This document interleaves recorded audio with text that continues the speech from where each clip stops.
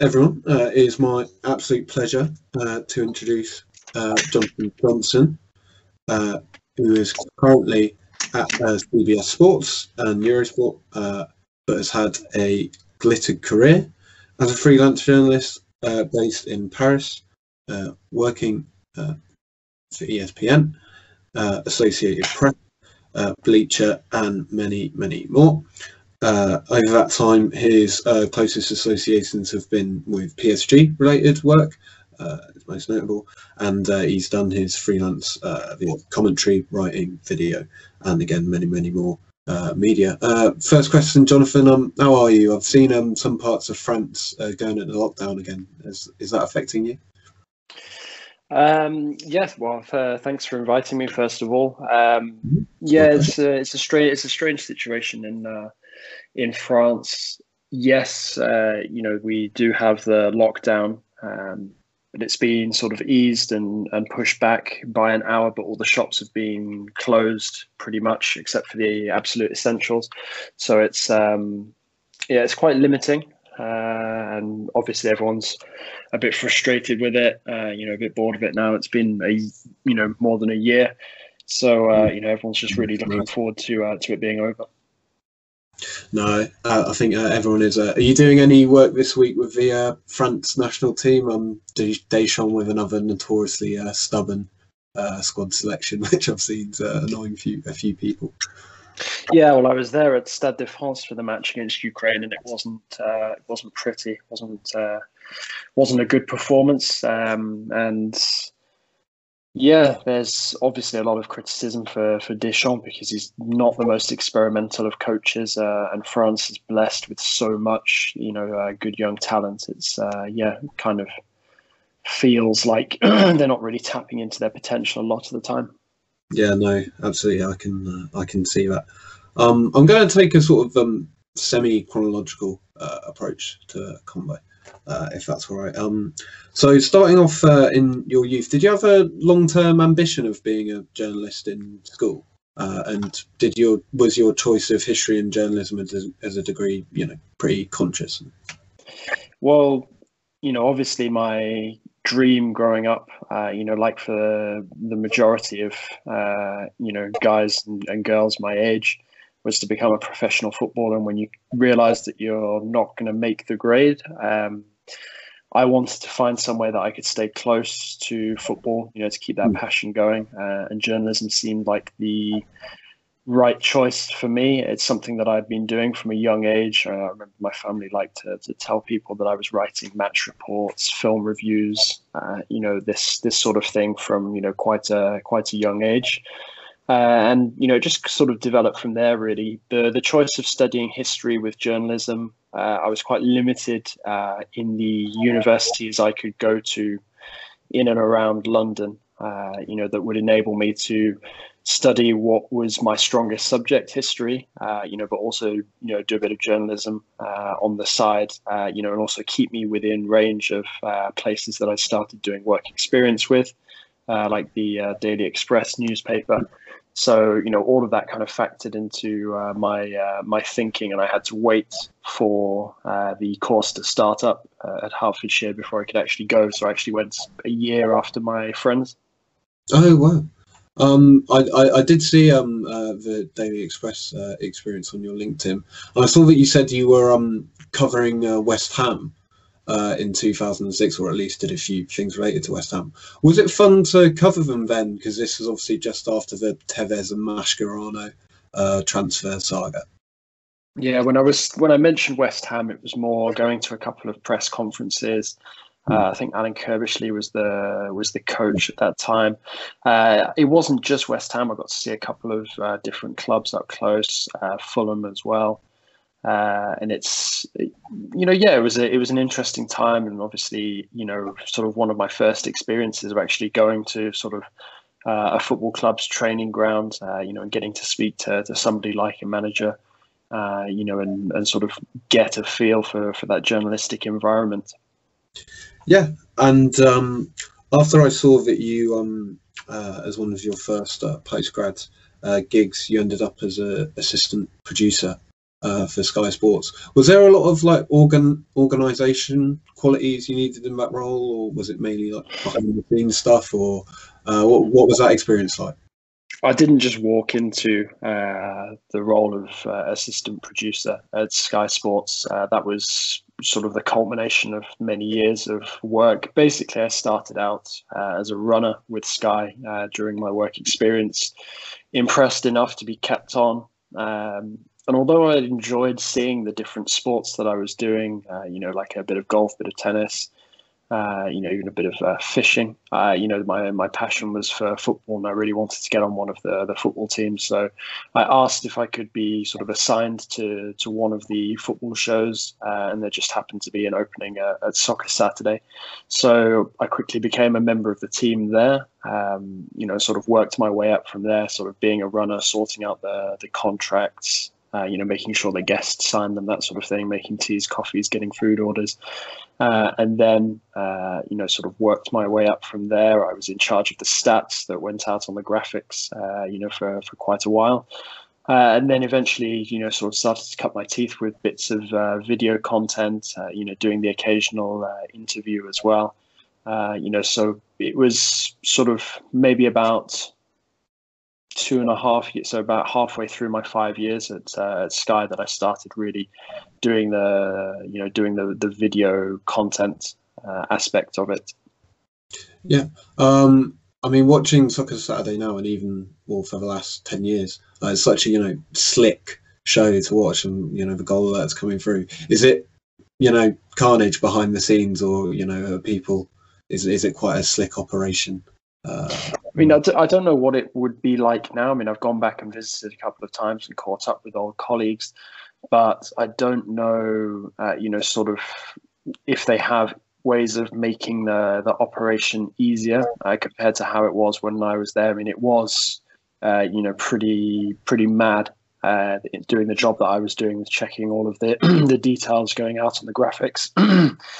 And the job of being producer is also quite demanding as well. They obviously, there was a strong chemistry that had been built up over a number of years, but my understanding is that it's quite a new team now compared to the one that I worked with. A lot of the guests have moved on. I think only Paul Merson and Jeff Stelling remain. Some of the older guys have been moved on. And, I think its success was born out of the fact that everybody was so comfortable around each other. Those kind of shows, certain parts were like scripted, certain sections, but then, a lot of the show, would just write its own script, because of the chemistry between Jeff and the guests, and the producer would be, quite happy to let them riff for as long as they wanted on certain topics. So I think it's if it looked slick from the outside, it's because you had some very good, very professional people who've been doing it a long time and were very familiar with each other. I think that it was probably madness when they first started out before I joined. Yeah, no, it's the key to everything, having good relations. Also, another one of your early gigs was covering the San Jose earthquakes on a trip to London. That's really niche. Did you enjoy covering something that niche? And Yeah, I mean, it was exciting for me. I always knew that I wanted to be a foreign football correspondent. I didn't want to sort of just stay with Premier League teams. I had the passion for French football after being a season ticket holder when I lived in Paris the first time, and I saw the potential for there to be opportunities in Major League Soccer. So I got in touch with them and started doing bits and pieces. And, one of the things that they wanted me to do was follow San Jose when they came over for one of their pre-seasons. So that's how I ended up doing that gig. And yeah, it was, it's very interesting at that time. I mean, Major League Soccer is a developing league, but at that time it was, quite far behind where it is now. There weren't any real major stars in that team. So I think the thing that was really good about that was that they were all so accessible. You wouldn't be able to get that sort of access with a Premier League club or even a sort of medium-sized European club. No, absolutely. And it was also in around 2011, 2012 time, I believe, you started doing the French Football Weekly pod and, starting to develop a focus on Ligue 1. Was it a really fun time to start properly covering Ligue 1? Because you have Montpellier's title win in 2011 and then PSG really becoming a force. So, yeah, was it an exciting time to cover Ligue 1? Yeah, it was. I mean, everything changed for me in 2011 because that's when I decided to leave Sky and leave London and return to Paris with the idea, with the hope of establishing myself sort of within 18 months. It took around about 12 for the first real sort of paid journalistic opportunities to come in.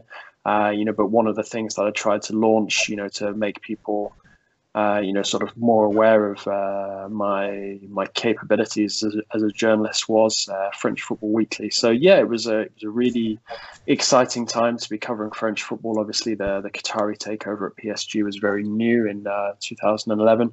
Montpellier winning in 2012 was good in many ways. But it also delayed the PSG project getting off the ground a little bit. But, had they not lost the title to Montpellier that season, they might not have gone out and signed the likes of Thiago Silva and Zlatan Ibrahimovic. That summer of 2012 was when it really changed. That's, sort of when PSG started making moves that really made them a continental giant. And, that's when things started to get really interesting. So I've always been a fan and very passionate about Ligue 1. But it was sort of more interesting for people from the outside, once PSG managed to bring these kind of players in, especially when they'd be given a run for their money by some of the French teams. No, absolutely. I remember my interest in Ligue 1 really started to kick off at that time as well. And then also in 2013, I think you did your first coverage of an African Cup of Nations when Nigeria were really impressive and Burkina Faso had that a really fun run, an unexpected run to a final. Did you enjoy covering a tournament outside of Europe and widening the horizon a little bit? And obviously there's a large contingent of Ligue 1 players playing in the tournament as well. Yeah, absolutely. I mean, that's why, I think I was presented with the opportunity because obviously the interest in it in a French-speaking country is so big, so high, that there are certain TV channels based here in Paris that need to show it. So yeah, there was a really interesting experience for me. I think the thing that I liked the most about it was a lot of my commentary gigs would just be me sat in front of a screen commentating a match, like the Belgian football, the Greek football, the French third tier, and French basketball as well. That sort of thing I'd always done on my own. But to do this with a co-commentator, an ex-player as well, was really, quite valuable for me. And, it was, just happened to be a very good tournament to cover with a lot of exciting teams, players, and sort of unexpected successes. So no, it was, it's a good memory for me. To be honest, of all the things that I do in my work, commentary is probably not one of my favorites. But when I'm doing something like that, with somebody who's also very passionate about the match or the tournament that we're covering, that makes it so much easier and more enjoyable. How long does it usually take to prep for a commentary gig? Because you have to write down maybe like little quirky stats about the individual players and the teams and such. How long is usually the prep for a commentary gig? Well, it'll take a couple of hours at first, especially if you're writing your first sort of like stats packs, but there are some very good resources out there, very helpful, and I think that, once you've done a few matches as well, you can delve back into the content that you've done before, change it a little bit. I mean, what I'd always do is I'd always write a little bit of an intro, just so that I had something to go on and to sort of, launch me into the match. And then, I find myself, adding some of the the bits of information that I'd got written down at various points during the match. Whenever somebody did something, if they were on the ball, or if they picked up a booking, or they got injured or something like that, whenever there was a break in play, I'd try to use that to bring the information that I'd got written down, into my commentary. But I'd say, when you're first starting out, say if it's the first match in a new league, it'll take a couple of hours, but after that, maybe an hour and a half. And it gets faster and faster. The more that you're doing it. Yeah, no, that's, as I say, case with everything. And then in the early 2010s, obviously you start to do a lot more work with PSG, and Laurent Blanc comes in 2013 as PSG manager, I believe.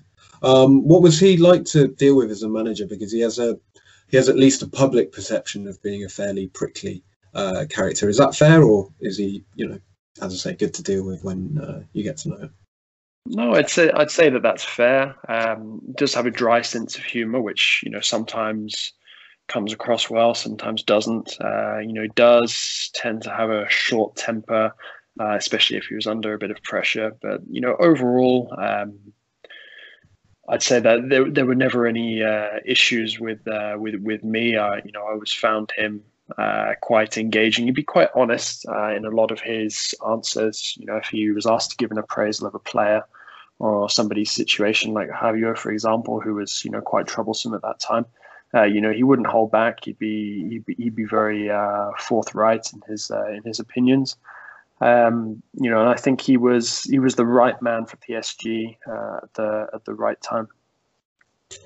Did you manage to develop a good individual rapport with any specific players at the time? Were any individual players really fun to interview? I mean, I've had good relationships with players through their agents over the years. Javier Pastore, Gregory Van der Wiel. Van der Wiel and I did a fun interview for a publication called Green Soccer Journal, and although that's now defunct, I still have the copies of that interview, and that was quite cool. That was just basically a day spent in a warehouse in Paris. Him trying on a bunch of different clothes, doing a fashion shoot, and then him and I just talking about football, but talking a lot about culture as well. Sort of his journey, from the suburbs of Amsterdam. Coming through the fabled Ajax Youth Academy, sort of breaking into the Dutch national team, and then making it to a club like PSG. So that was really interesting, and he was probably one of the players I got to know better over the years. But the thing that I would say, and I think it's the same at the majority of clubs in Europe these days, players are very inaccessible. Same goes for coaches. They sort of live in a bubble. And the club probably won't do that much to facilitate you speaking with them. Sort of even as a publication like CBS, it's quite hard to get interviews, or harder to get interviews these days than it was before, because a lot of clubs would prefer to do their own stuff in-house because it enables them to control the contents more easily. Yeah, I've seen that, because there's been a growing trend of individual clubs making YouTube content of fun Q&As and stuff like that, as you say, to make more content. And it's bred this annoying habit as well of clubs saying, "Oh, we've got an exclusive with one of our own players," which is kind of a bit ridiculous. Yeah, no, it definitely is. Did your French language skills really pick up by 2012, 2013? When would you say you really mastered it? Yeah, I'd say probably sort of sometime between 2012, 2015. The one thing that I would say is that I never had a French lesson in my life at school. It was just incompatible for me when I was at the British school to do French at the same time as the other subjects that I was studying. So I wasn't actually able to bring on my French as much as I wanted in those first 3 years that I lived in Paris in the early 2000s. So it really came on the second time, sort of after 2012. And, now I find myself quite immersed in French culture, which is cool. I have a French girlfriend, French dog, about to buy property in Paris as well. So it's it's been a real full cultural immersion over the years. That's great. That's what it's all about when you live in a foreign city.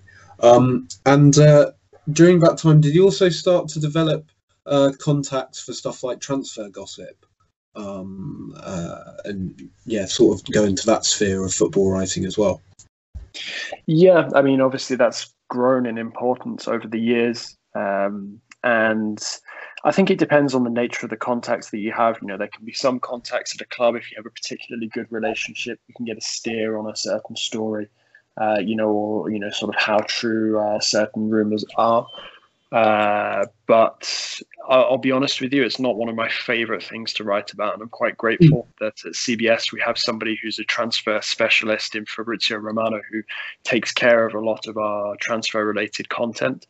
I find that the clamor for that sort of stuff is pretty irritating. I mean, the odd transfer story, don't get me wrong, is good. It's especially useful if you're, providing like a profile of a player that nobody really knows that much about.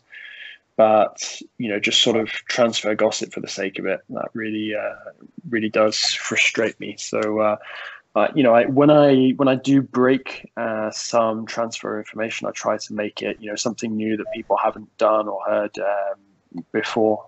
Something that actually, moves the story on, as opposed to just saying the same thing that somebody else has already said, just in a different way. I mean, yeah, Fabrizio Romano is the best, at least. On Twitter, he's seen as the best. Yeah, he is, and he has a wide range of contacts, which is really impressive. But the thing that I would say about that is Fabrizio doesn't sleep. He's constantly in contact with so many different people. I really pity him during the transfer windows because he's so overworked during those periods. But no, he's a great guy. Very well connected. And if I ever hear something, I always run it past him as well, just to sort of make sure it's in line with what he's hearing. Yeah, and during that time, did you get to cover PSG in their away trips in the Champions League, like their 2-2 draw at Stamford Bridge in 2015, which knocked Mourinho's Chelsea out of the Champions League? Was that fun, following PSG? Yeah, I mean, my association with PSG as a journalist has been one big adventure, and it still is. I still do Champions League away days where possible. Obviously, it's not easy with COVID at the moment, but I've seen some great games over the years. I was there for that 2-2 at Stamford Bridge. I was there as well when PSG won at Stamford Bridge and advanced. I was also there when Chelsea knocked PSG out at Stamford Bridge. I was there at Camp Nou for Remontada. And I've seen PSG go to places like Belgrade to play Red Star. Dortmund was really cool. Naples. So I've been to quite a few interesting venues over the years. Club Brugge as well in Belgium. That was a really cool away day. So that's sort of one of the more rewarding aspects of my job. Because it can be quite demanding doing the work.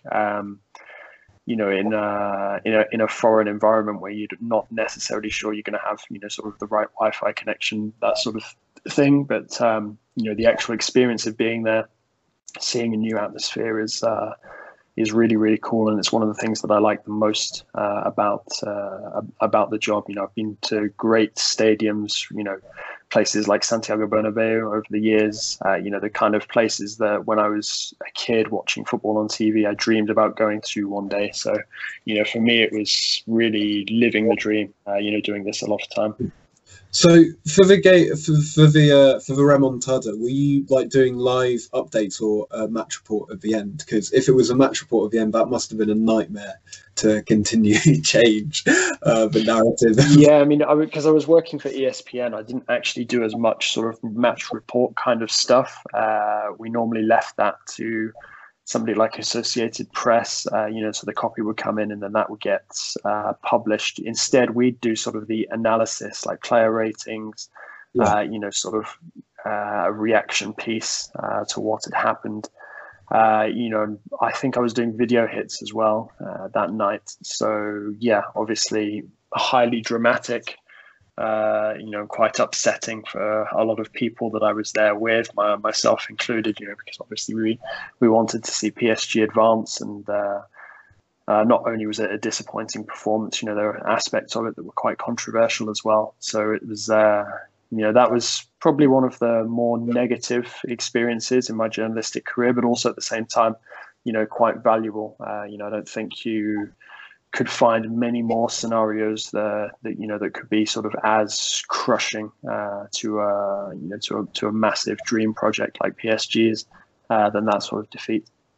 No, I think especially after PSG got the away goal, like they're going through, I think it's probably one of the most crushing defeats in Champions League history, if not the. I also remember Julien Laurent had a bit of a meltdown on the BT Sport live score show that night because I was watching at home. But yeah. Yeah, I mean, it was. I thought that when PSG scored, that would be it. And obviously, they had the penalty shout that was rejected as well.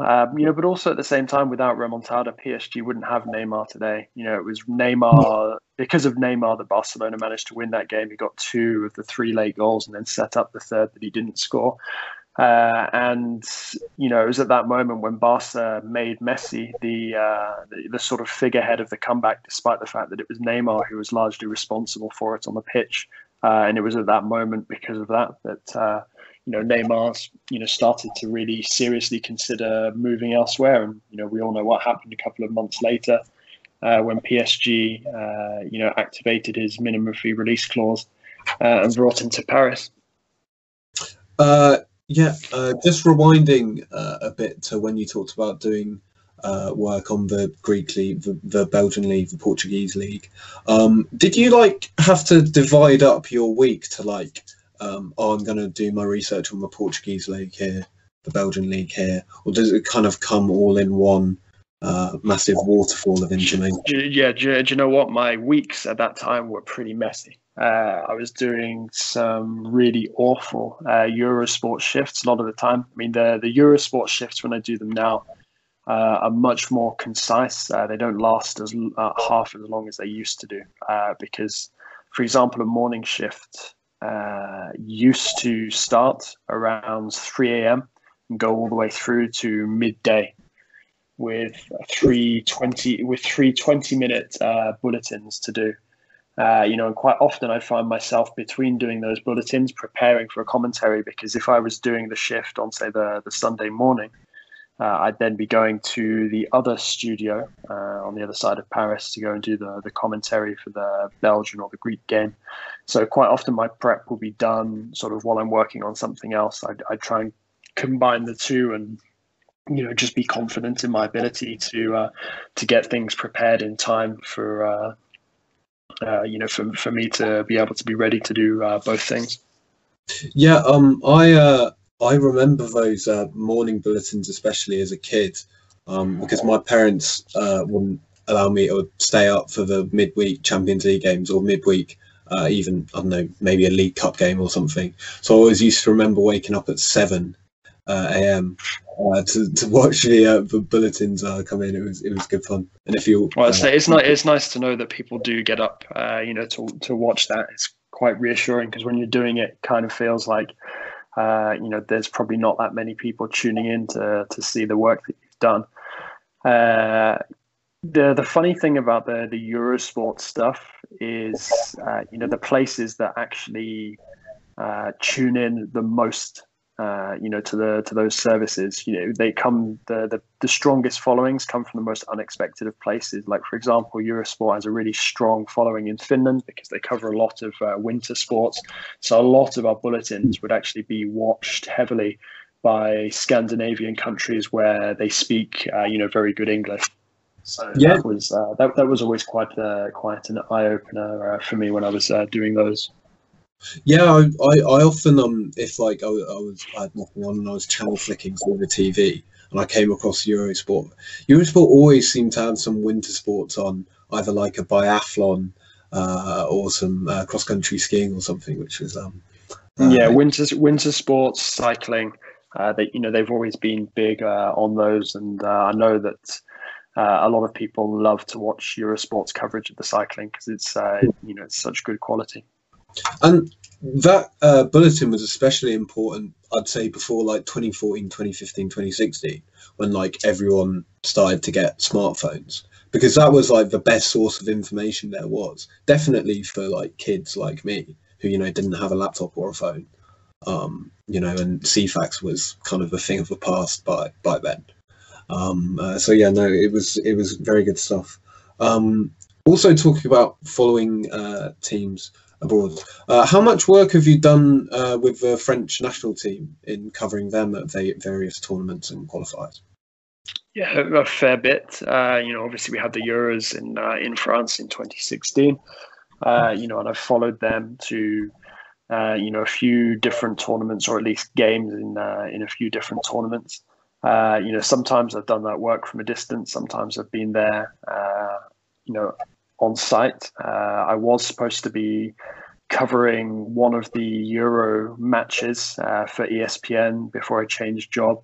We're still waiting for the final details of the tournament before we know exactly what we're going to be covering for CBS. So, we'll see what happens in terms of the upcoming Euro. But no, I've done a fair bit of work with France over the years. It's always a pleasure to go out into the countryside to Clairefontaine, which is always a great experience. The home of excellence for French football, and I've been able to interview some guys over the years. I was sort of interviewing Lucas Digne before he came to the Premier League. Well, he was still playing for PSG at this point, and obviously then went to Roma, Barcelona, and then to Everton. I get on quite well with him and his agents. So to be able to go to Clairefontaine and speak to guys like that, the French national team would normally make a few players available. On like a media day where you can turn up and interview 2 or 3 players and get a bunch of quotes at the beginning of a national squad meetup. Yeah, because that's become a growing phenomenon. Because I know since Southgate's taken over as England manager, there's now massive media days at St George's Park where like players from the 21s, women's team, seniors, go for a media day. So that should be fun. Is Clairefontaine a really like up to date, state of the art place? Yeah, I mean it's obviously very well equipped. I mean, I wouldn't say it's absolutely state of the art, but it is very it is very plush. I'd say that the word that I would use to describe it the most is serene. It's very disconnected from everything. It's sort of out in the middle of nowhere. And it's the perfect place for the players to go and retreat. In fact, there was a story earlier this week before the Ukraine match where the France players were staying in a hotel and they had to move out and go back to Clairefontaine to stay because some of the hotel staff members had tested positive for COVID. And I was surprised that they weren't staying at Clairefontaine to start with, considering that they have the facilities there to do that. It's almost like a university campus kind of thing where, you have enough rooms for the players of the different teams, of different age groups. Yeah. Also with France, did you go out to any of the games in Russia? Or did you?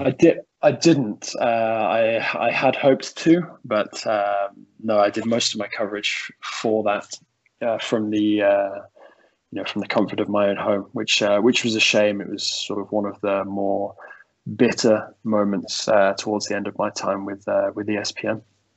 It's also great to cover the tournament at home, though. Well, at least if you're in and around the atmosphere, because there's that famous quote. I can't remember from who, but in referencing the Republic of Ireland at Italia 90, when he says, this journalist says, I missed Italia 90 by being in Italy for it. So there's obviously that side to the coin as well.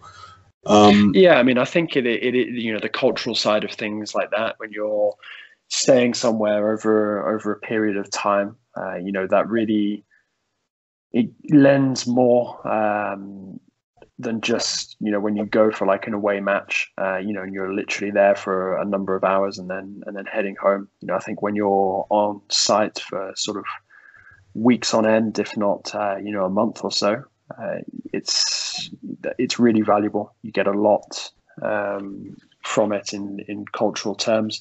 You know, and there's some great journalistic work that's been done over the years from people who have sort of followed a team, you know, whether it's an international team or a club team. In fact, one of my favorite pieces of football writing was The Miracle of Castel di Sangro by Joe McGuinness, who's sadly passed away. But it's a fantastic book, and that really shows you the value of, you know, immersing yourself culturally, you know, over a prolonged period of time.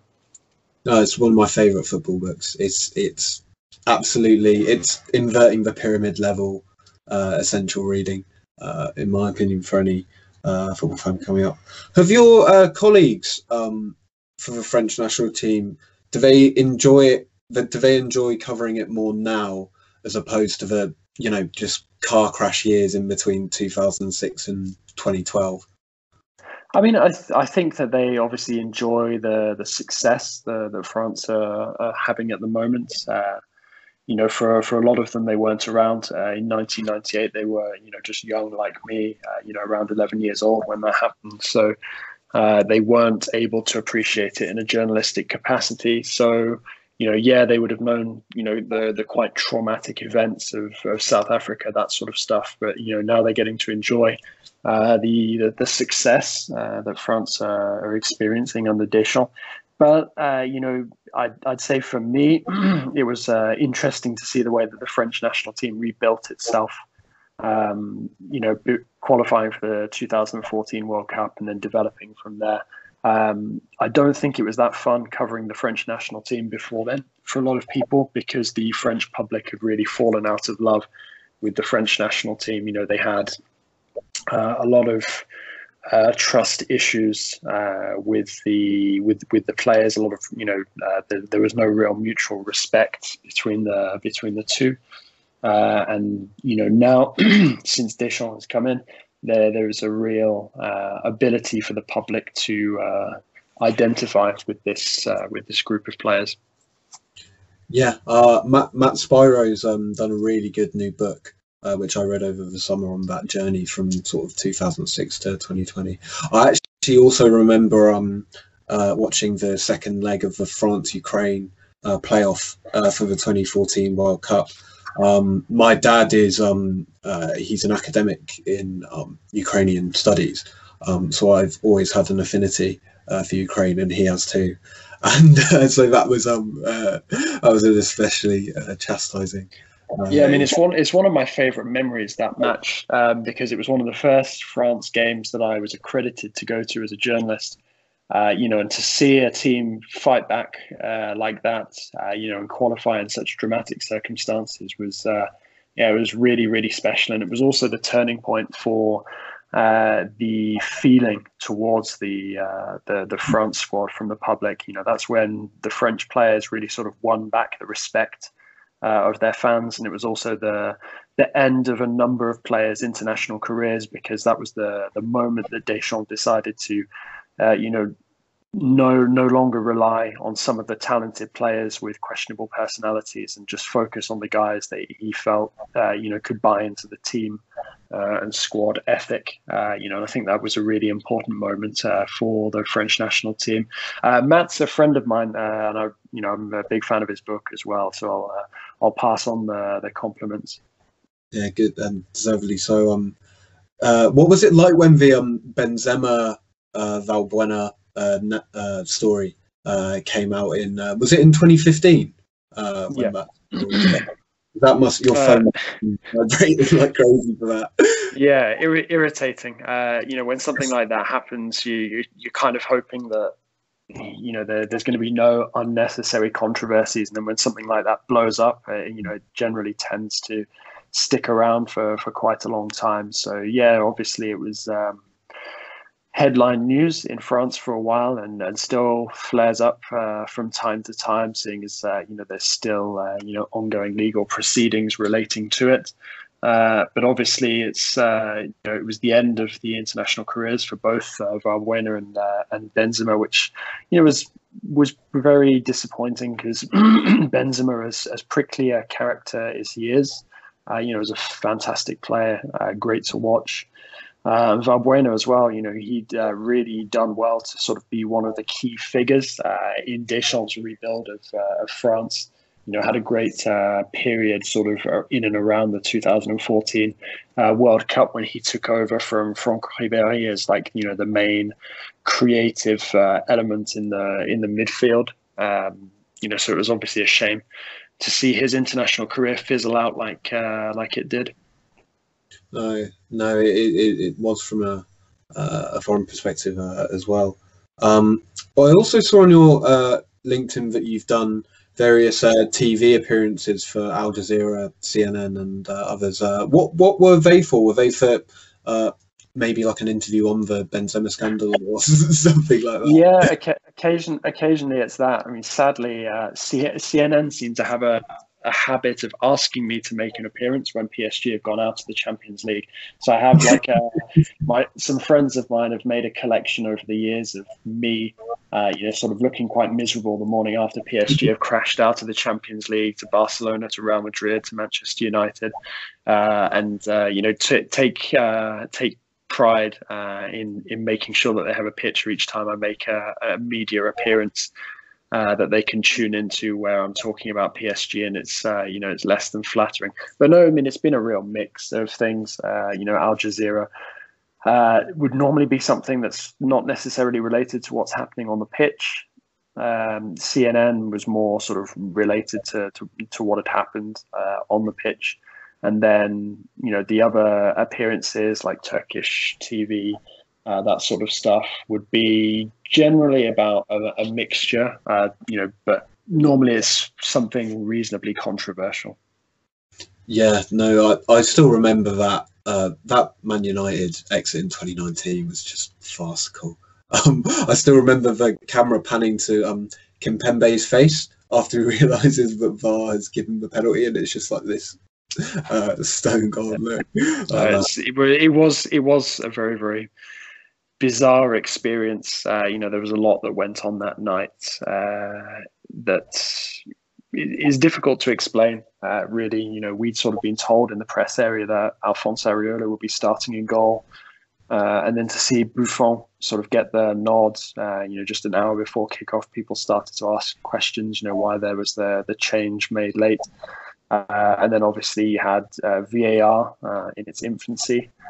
And PSG just putting in a very disappointing performance, and Manchester United side that didn't really have anything to lose, came and put in a very good performance and managed to get a result, which to be honest they quite often managed to do against PSG because they won in the group stage earlier this season as well, despite the fact that PSG ended up going to Old Trafford and winning again like they did a couple of seasons ago. It's almost like they're more comfortable when they play each other away from home than when they're at home. Yeah. Are you confident for PSG this season in the Champions League? I don't know if they're going to go all the way. I'm also probably in the minority in that I think that they can actually knock out Bayern. I think it's going to be a tall. I think it's going to be a tall order for them to get past both Bayern and City, assuming that City get past Dortmund. But there are a lot of moving parts to all of the draws that have been made. They're not all quite as clear cut as they maybe seem to be. I think a lot of people are assuming that Chelsea will steamroll past Porto. I'm not sure that's going to be the case. We've seen City underestimate smaller sides in the Champions League over the years, notably Lyon last season. So I think that Dortmund still have a chance there. And with Bayern, Bayern and PSG are very similar in that both have fantastic attacks and they're quite vulnerable in defence. Bayern's midfield, I'd argue, is stronger than PSG's. But, I think Bayern's issue now is mental. It's, they have every trophy in hand that they could possibly have. And it's hard to keep a team winning, at that same pace. Once you've won pretty much everything that there is available to you. So I think that if PSG are hungry enough and apply themselves, they can replicate the sort of performance that we saw at Camp Nou. I don't think Bayern will allow themselves to be thrashed in the same way that Barca were in that first leg. And I do expect it to be closer over the two legs. But I think that PSG have a decent chance of advancing if they really apply themselves in both games. I agree. One of the final PSG questions, I guess. Were you surprised when news of the Neymar transfer came through in the summer of 2017? Not really. PSG needed to make a lot of changes. They'd struggled without that talismanic figure since Zlatan Ibrahimovic moved on. So to see them go for somebody like a Neymar or an Mbappe wasn't really that much of a surprise. The big surprise was that they went for both of them, at the same time, and they managed to work out that deal where Mbappe arrived on loan and then the transfer fee was made permanent sort of the following summer. But it was an exciting time, and it's something that PSG really had to do because the project was going stale. No, it absolutely was. At this minute, I'll open it up. So, Nav, Aki, fellow chaps on my sports team, if you want to raise your hand or unmute yourself to ask a question, go for it. But just a general question with your life as a freelance journalist in the past. Like, did you have to be like always on your toes with emails and stuff? Is it being available a lot of the time that's the key, maybe? I mean, as a freelancer, yeah, it's being available, making those contacts to start with. But once you earn somebody's trust and you sort of make it into the circle of, people who can be potentially given jobs, the offers, come in. I wouldn't say thick and fast, but you have a regular stream of sort of proposals like, do you want to do this morning shift at Eurosport or, this match at wherever it might have been. It was Machinsport at the time. So I'd say that, yes, establishing yourself, you do have to be motivated and prepared to sort of send a lot of emails to get your foot in the door.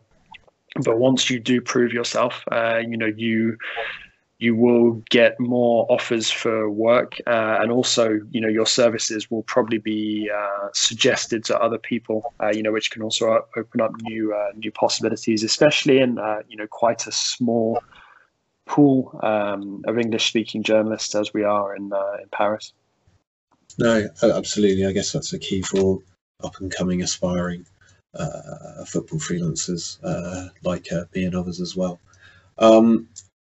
One of the things I'm really interested in, do you manage to enjoy football as a leisure activity now? Or do you kind of get football overload during the week and so your appetite for it kind of diminishes? No, football has always been my life, and I do enjoy playing it where possible. Otherwise, sports-wise, I quite often go running, but that's pretty much all we can do really in these COVID times. But no, I don't really ever sort of switch off from football or stop thinking about it that much. Maybe a couple of hours a day at the end of the day if I'm watching like a series with my girlfriend or something like that. But no, generally, football's always there playing a daily role. But I do welcome the opportunity to sort of play it and move away from just sort of like watching it. The one thing I would say is that when you're working in something that you've been, a fan of, and it really is your passion, it can quite often become a bit of a grind, once it becomes your job. I won't look forward to every match that I'm covering in the same way that I used to, live for live football when I was younger and, tune into as many games as I could. Now it's kind of a bit of a chore to have to watch, 5 games in a week, that kind of thing. 2 more questions then. Sorry if this is a bit of a general basic question, but what would your key piece of advice be to football, so recently graduated people looking to get into football journalism?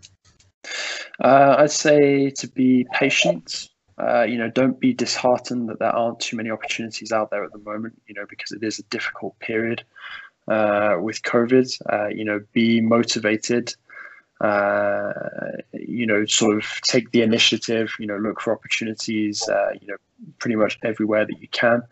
And try and find a niche for yourself, because if you can find something that you can do that not that many people are doing, you immediately give yourself added value. I'd also say as well that, I assume if people have done the studies, they are already committed to this idea of becoming a football journalist. But I think a lot of people have to realize that becoming a journalist of any sort, takes a lot of sacrifice, a lot of discipline, a willingness to, put your career first over certain things, particularly a social life. So, I'd say that it's important to be all in, when you're trying to establish yourself in the journalism world, because if you're just sort of waiting for somebody to open the door to you for an opportunity, as opposed to you forcing the door open, you're going to be waiting a long time. So, you really have to push the matter as much as you can, almost to the point where you annoy people by constantly being in touch, hound those opportunities, and eventually that sort of, willingness, will pay off in certain opportunities. Aki, go for it. Unmute yourself and ask a question. Hi, John. So I'm from a STEM background, but as Louis and Alfie would attest, I have written quite extensively for our university newspaper and other outlets. Would you say it's still possible for me to get into football journalism if I wanted to? Yeah, I don't think that there's ever a closed door to getting into journalism. I think it's just a question of sort of how much you're willing to do, in order to establish yourself. It does take time. I've got a friend of mine at the moment who's in his early 40s, who doesn't have a journalistic background sort of in his career, who's recently been studying to go into journalism, and he's been asking me similar questions. And the thing that I would say is, there's never any sort of any age limit to start. You can become a football journalist at any time in your life. It's just I think that you have to give it a lot of time, a lot of effort, and obviously if you've got a lot of varied articles that you can show people of high quality, once you build up that dossier and start getting sort of a variety of different publications in it, you'll find opportunities easier to come by. I don't believe that the door is closed to anyone in terms of opportunities to break into journalism. It's just unfortunately quite an oversaturated market, and obviously at this difficult time with COVID, there are a lot of people out there struggling to find opportunities, and I just hope that not too many of you get disheartened by the fact that there's long periods without possible opportunities. Thank you very much. I think Nav, go for it, mate. Hello, John. Thanks so much for the interview. It was really insightful. So I don't come from the UK or, in fact, from any Western country, and I'm completely fluent in French and English. And I was just wondering, do you agree that people from a non-Western background would struggle much to get into any French sports, or in fact football media outlet or English football media outlet? I just don't feel like there are a lot of non-Europeans or non-North Americans who even get there. Would you agree, or is there a change, and is there less of a is the football journalism industry becoming more open, or do you think that often the Japanese football correspondents or the Indians or maybe the Brazilians often end up staying in their own countries rather than moving to the UK or France? No, I think that the market is reasonably open. I mean, I've got an Indian friend who's actually based in Belgium. Who writes for a variety of people, including Forbes. So I think that the opportunities are definitely there. It just depends on the country. Sort of where you base yourself. That's all part of the niche that I was talking about earlier. Because if you can find some way to be somewhere where there's an emerging story like I had with PSG, and you sort of can put yourself in a position where you can provide something that quite a lot of other people can't, like I could about PSG and French football in English. With regards to France as a potential market for aspiring journalists, France, to me, I am a registered journalist over here in France, but I'm very different to a lot of people in that I didn't study specifically journalism. Basically, in the French education system, if you want to be a journalist, you go to journalist school. It's very difficult to establish yourself in French language journalism if you have not gone to a specific school to learn the trade. The French are very specific like that, which can be quite frustrating. Because for me, I sort of managed to pull together a lot of different elements over time to create my profile. Whereas, if you're, for example, a friend of mine who's studying like a master's in the UK at the moment, but he is French, he had to go through years of formation at journalism school in France. He's doing this additional master's in the UK, and then he will come back to France to look for a job in journalism. And the only thing that's going to make him stand out above the other candidates for similar positions is the fact that he's decided to go abroad, do a little bit of studying, and then come back. So, I'd say that I wouldn't call it unique, but I'd say that it's very very rigid, the system in France, perhaps too much so. I think a lot of aspects of French life, particularly relating to work, really need modernizing. And I hope that, in the future, the more people, not necessarily from French backgrounds will be considered for positions, because they add a lot, and I'd say that French football journalism in particular is at a very low ebb right now. There's a lot of things that I see in it that I don't like. There's a lot of plagiarism. For example, people talk about L'Équipe, in quite glowing terms because it's one of the most recognized publications in France. Yet, I had an incident a couple of months ago where I had an exclusive interview with Mitchell Bakker. And the quotes that I put out in our article wound up in a L'Équipe article with no mention of the fact that he was speaking to CBS Sports. And when I challenged L'Équipe about it, no one came back to me. There was no apology, that sort of thing. Nobody owning up to the fact that one of their journalists had plagiarized. And that's not an isolated incident. This happens quite a lot.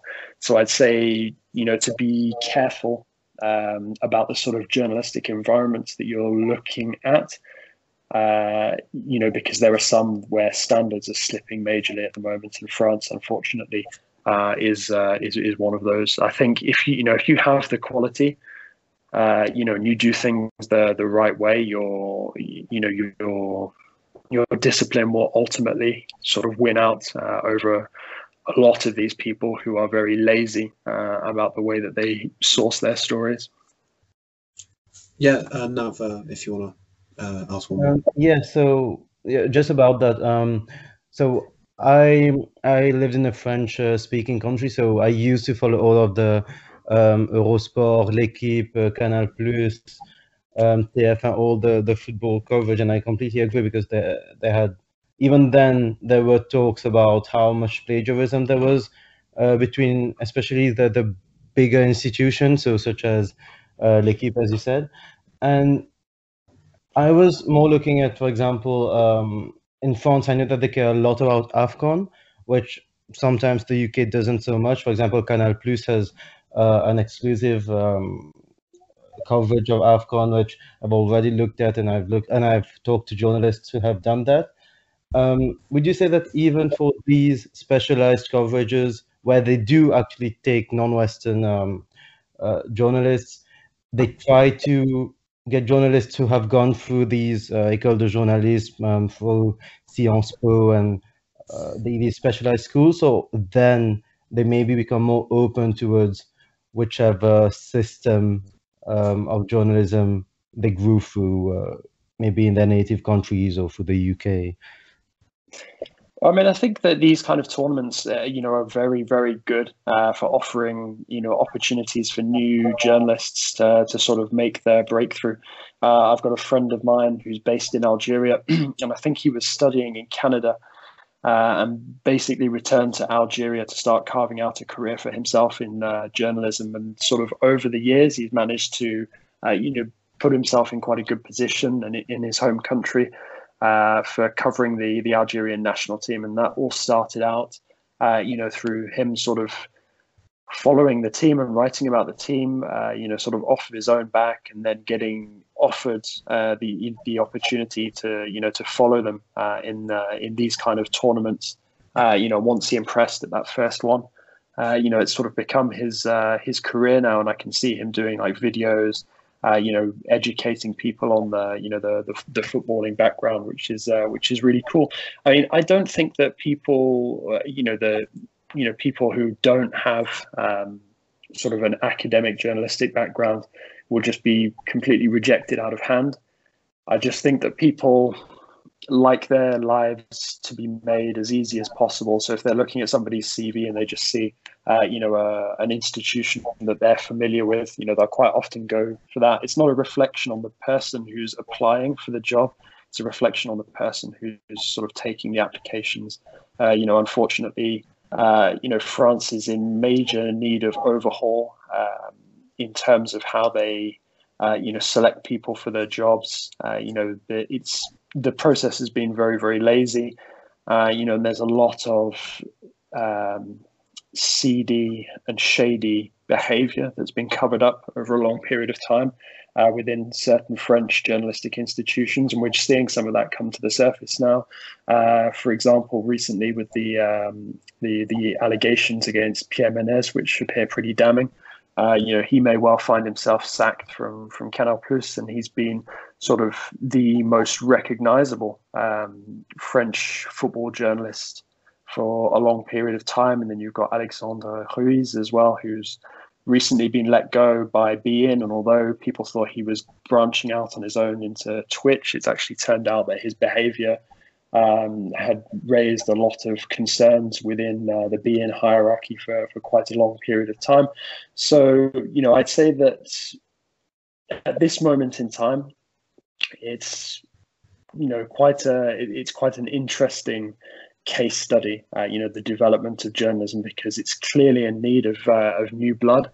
And if you do have sort of a bit of journalistic experience and you speak and write French, I do think that there could be opportunities opening up.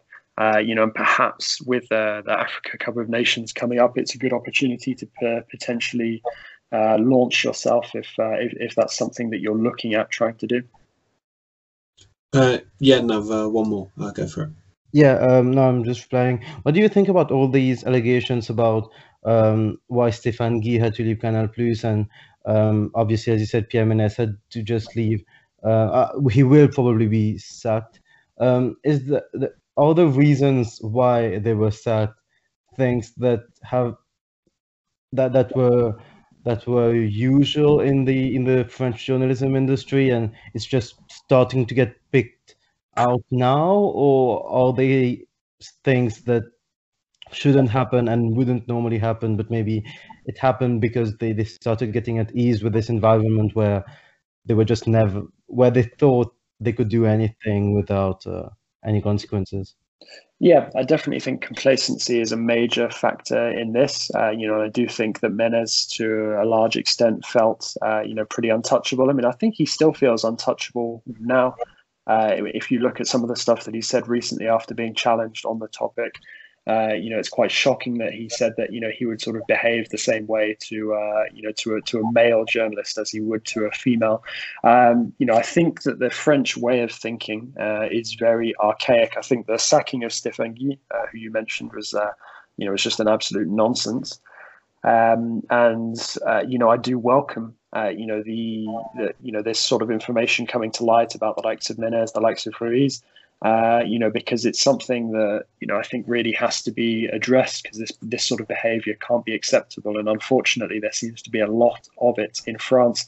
There's the ongoing investigation, the ethics investigation of the French Football Federation as well, about misconduct. And there's even the cover up as well of the coach accused of pedophilia in the youth ranks. So obviously all of this is very, very shocking, and just goes to show how much the journalistic environment is in need of change and overhaul. I think that too many people got complacent. They were in their comfort zone for far too long. And it results in them feeling like they're untouchable and behaving in the way that we've seen from the likes of Menez. And I'm sure that Menez and Ruiz won't be the last stories to come to light. It's just a question of some of the journalists out there, whether they're female or whether they're male, just having the courage to speak up and say that there's been unacceptable behaviour in the past. In order for these kind of things to be addressed, because it seems like a lot of these publications and TV channels want to try and cover this kind of thing up where possible. It sounds like there's been more than one or two incidents with Menez over the years. Same with Ruiz. And I think it's quite sickening to learn how Canal Plus has silenced some of its employees from speaking out in the wake of the recent documentary by Marie Portolano. So it's, obviously it's an interesting time for French journalism in the fact that it could change for the better. You just hope that sort of new mentality wins out in what is quite an old-fashioned and stubborn environment. Thank you so much. Oh, you're welcome. Thank you for the questions.